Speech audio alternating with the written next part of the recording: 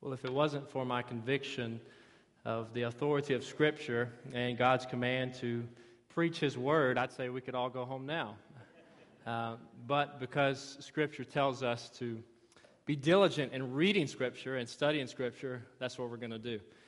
Over the course of this semester, we have been studying through the book of 1 Timothy on Wednesday nights as a youth group. And in this letter, we have seen Paul, its author, address a number of specific types of people.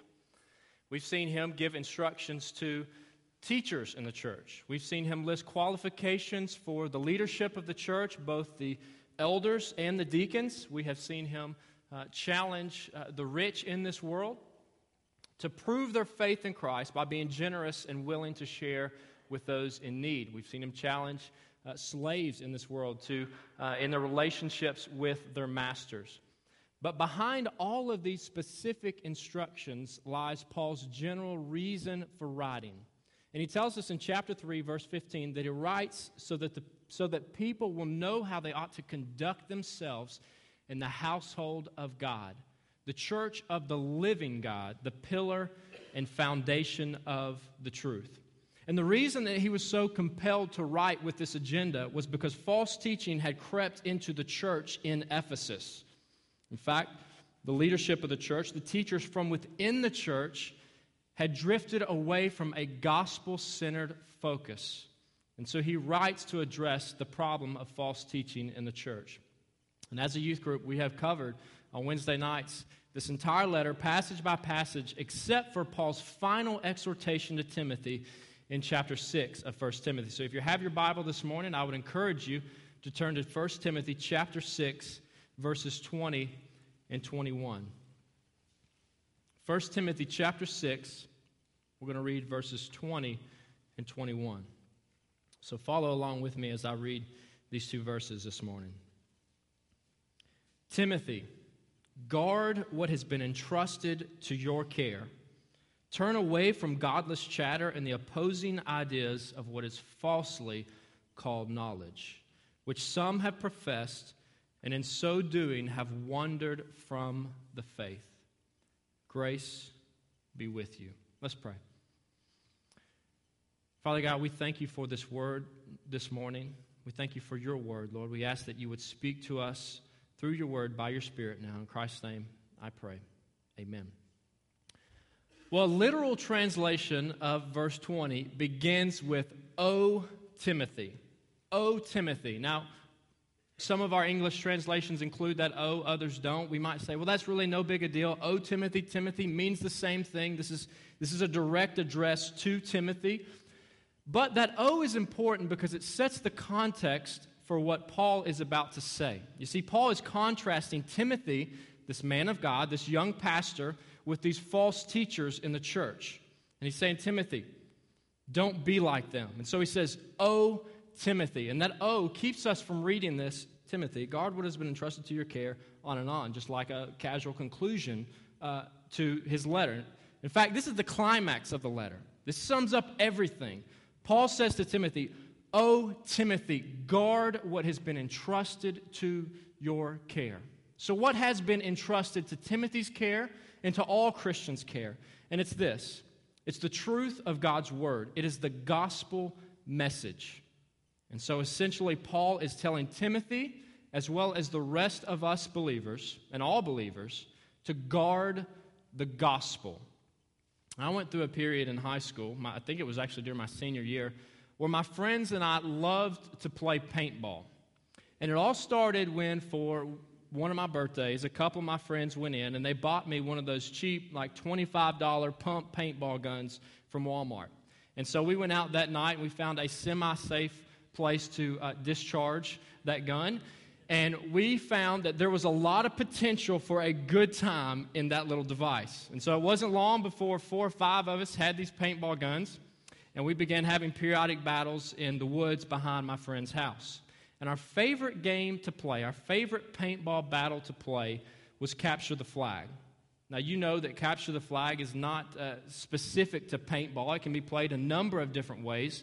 But the most reasonable way to play, we thought, was to divide up your team. And it was played on a battleground or woods or a field, whatever you want to call it.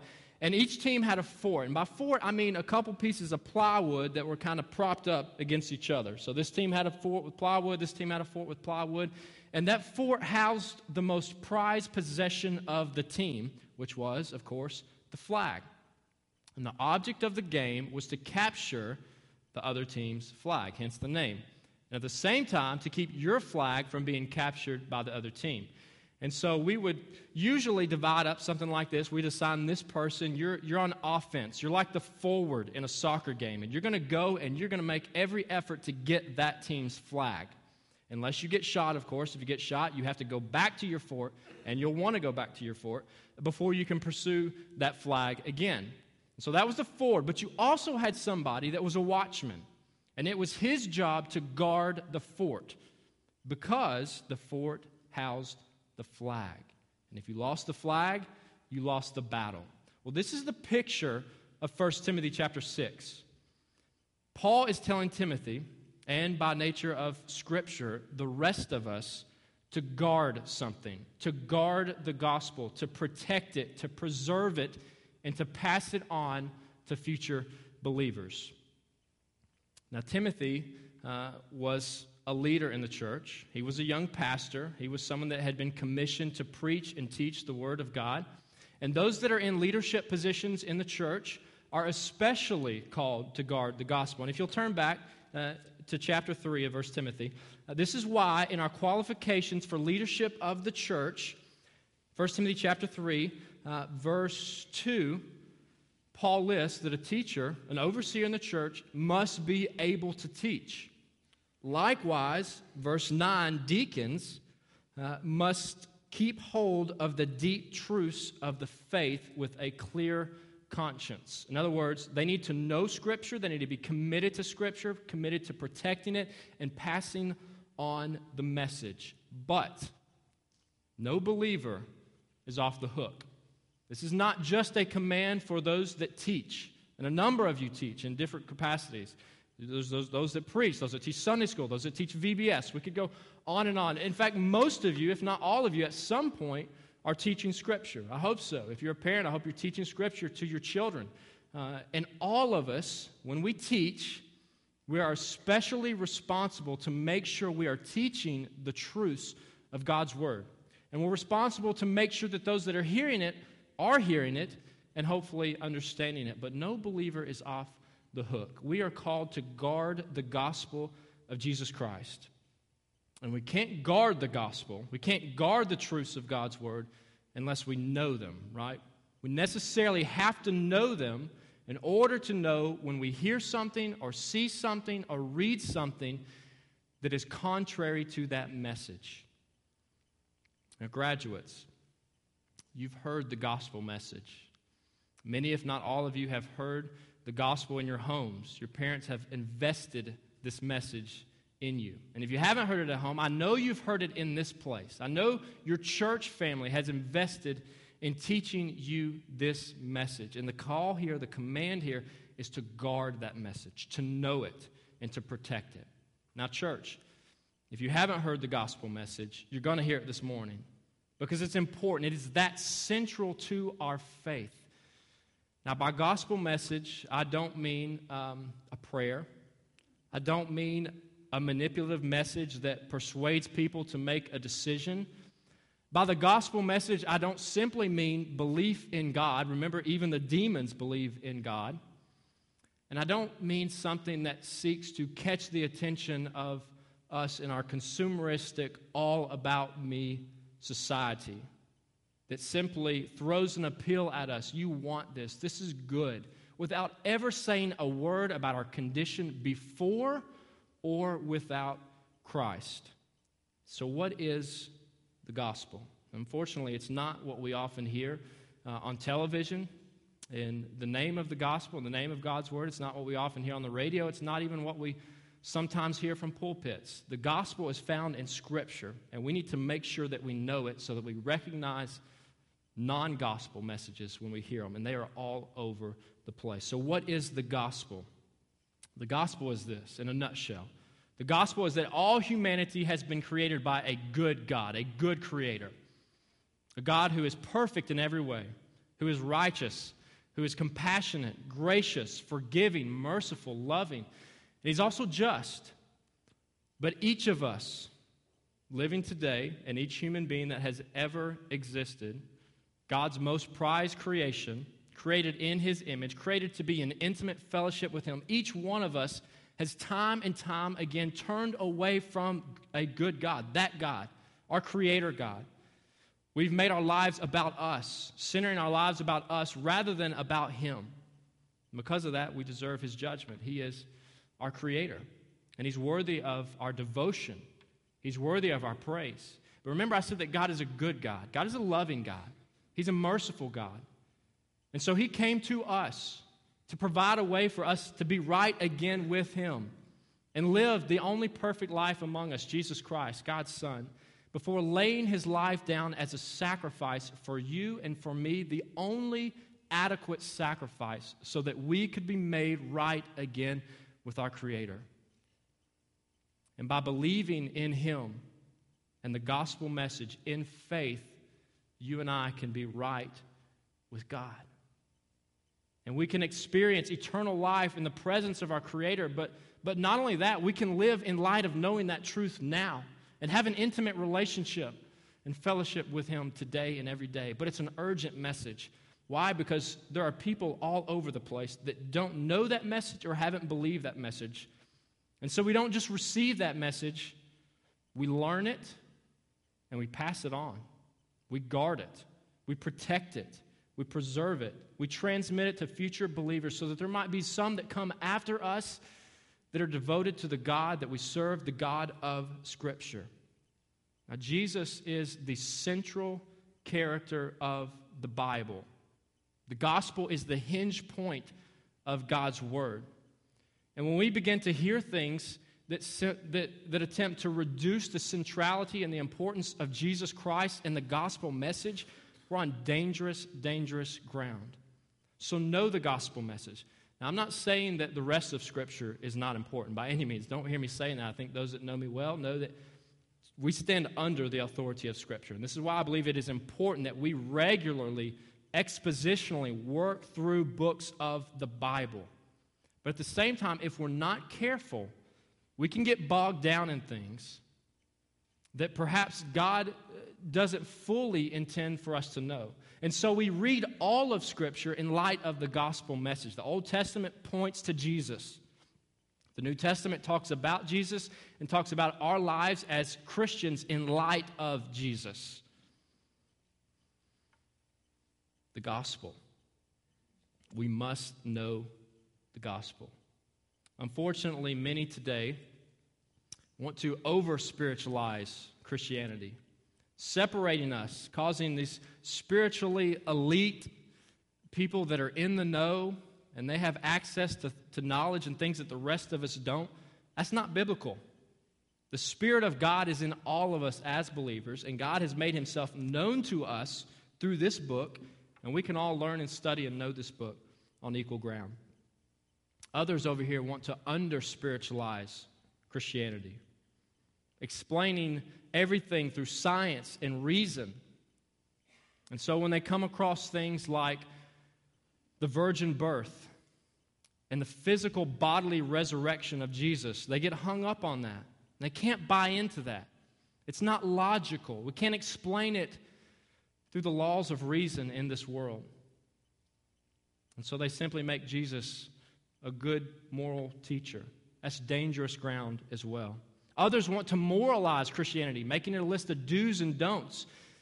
It's completely throwing out the grace of God and that we live by the grace of God. We're saved by the grace of God. And then our actions develop out of the grace of God in our own lives. And others want to focus on the minor issues. Now, Paul doesn't just have in mind here in Ephesus these heresies that are somehow outside of the church. He's talking about false teaching that has come from within. So others attempt to focus on the minor issues and neglect the centrality and the importance of Jesus Christ. And this is why when we walk into bookstores and walk down the Christianity aisle, we'll read all sorts of stuff about Bible codes, about if we'll just dig deep enough or read this verse the right way, then we can predict when Christ is coming again or when the United States is going to collapse as a superpower. That's junk. That's not gospel. The gospel of Jesus Christ is clearly made known to us in Scripture. And we read everything else in light of that, and we highlight that, we spotlight that. This morning, we honor our graduates, but this, like James said, this morning is not about our graduates. Every day we get together as the people of God, it is about Jesus Christ. The gospel is not just a message for any particular people group. It is a message for all people in all places at all times. One of my favorite pastors to listen to preach often says, the main things are the plain things, and the plain things are the main things. If we read Scripture for what it says, we'll conclude that it says Jesus Christ is the Son of God, that without Him we're in a dreadful condition, and that we are in need of Him, and the only way we can be right with our Creator is by God's grace. And that's pretty good. The main things are the plain things are the main things. Now the picture here, back to 1 Timothy chapter 6, the picture here in verse 20 is of a deposit. In fact, the English Standard Version translates this verse, "O Timothy, guard the deposit entrusted to you." Now, when you take some money and you go out and you deposit it into Regions or Wells Fargo or Bank of America or wherever you bank, that money doesn't automatically become the bank's money. It's still your money. There may be a fee attached, and you are trusting them to watch after it for you. Now, I'm not talking about a 401k. I'm not talking about a mutual fund. I'm not talking about the stock market. You may or may not get that money back. I'm talking about taking your money and putting it in a checking account or a savings account or a safety deposit box. You're trusting that bank to watch that money for you, and when you need it, you're going to go back and you're going to get that money. And that reminds me of my grandfather who passed away several years ago. I remember seeing his wallet one day, and he had one of those chains that attached from his wallet to, I guess, his waist, but that's another story. I remember seeing in his wallet one day and noticing that he had a substantial amount of cash in his wallet, several $100 bills. And I thought, this is crazy. Where did he get all this money? I mean, by our standards, my grandfather was not rich. He wasn't poor, but he wasn't rich. And I had never seen anything like this. Several $100 bills, perhaps over $1,000 in his wallet. And I came to realize the reason that was so was because he had more confidence in his own ability to keep up with that money than he did with someone else's. Now, ironically, that is not the way that our God operates. The deposit is His. The gospel story is His story. He wrote it, but He has entrusted it to His people.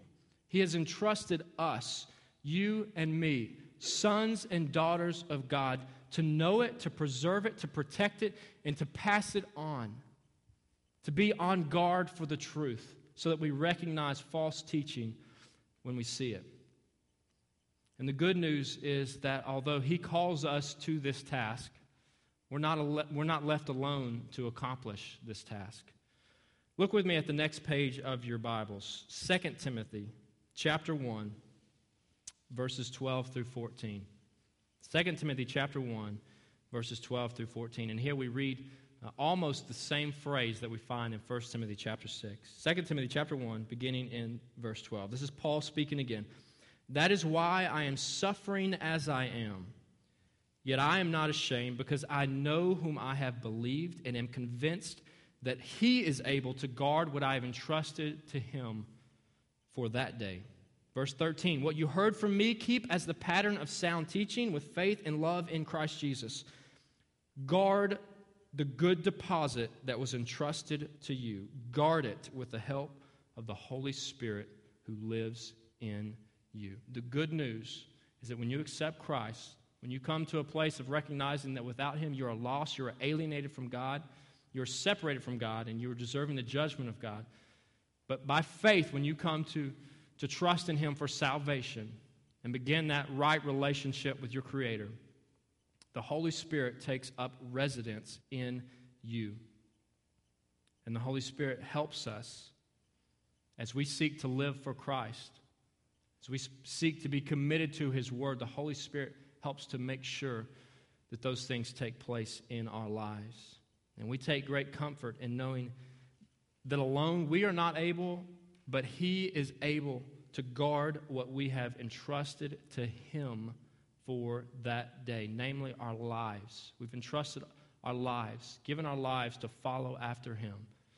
And God's Spirit makes sure that when we make that effort, that it is to His glory. So graduates, we honor you today.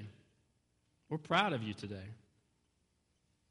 But more than that, we anticipate how God might use each of you for His glory. You've been entrusted with the gospel message. Guard the gospel. Know it. Believe it. Live for it. And speak it. Speak it in classrooms. Speak it in dorm rooms. Speak it in cafeterias. Speak it at baseball fields. And speak it in study groups. Then you'll turn away from godless chatter and the opposing ideas of what is falsely called knowledge. By being committed to the gospel, God will ensure that you don't wander from the faith. And as Paul told Timothy, may the grace of God be with you. Let's pray. Father God, once again, we thank you for this morning. We thank you for this day. We thank you for every day, Lord. We don't have a day without your presence, without your guidance, without your grace in every one of our lives.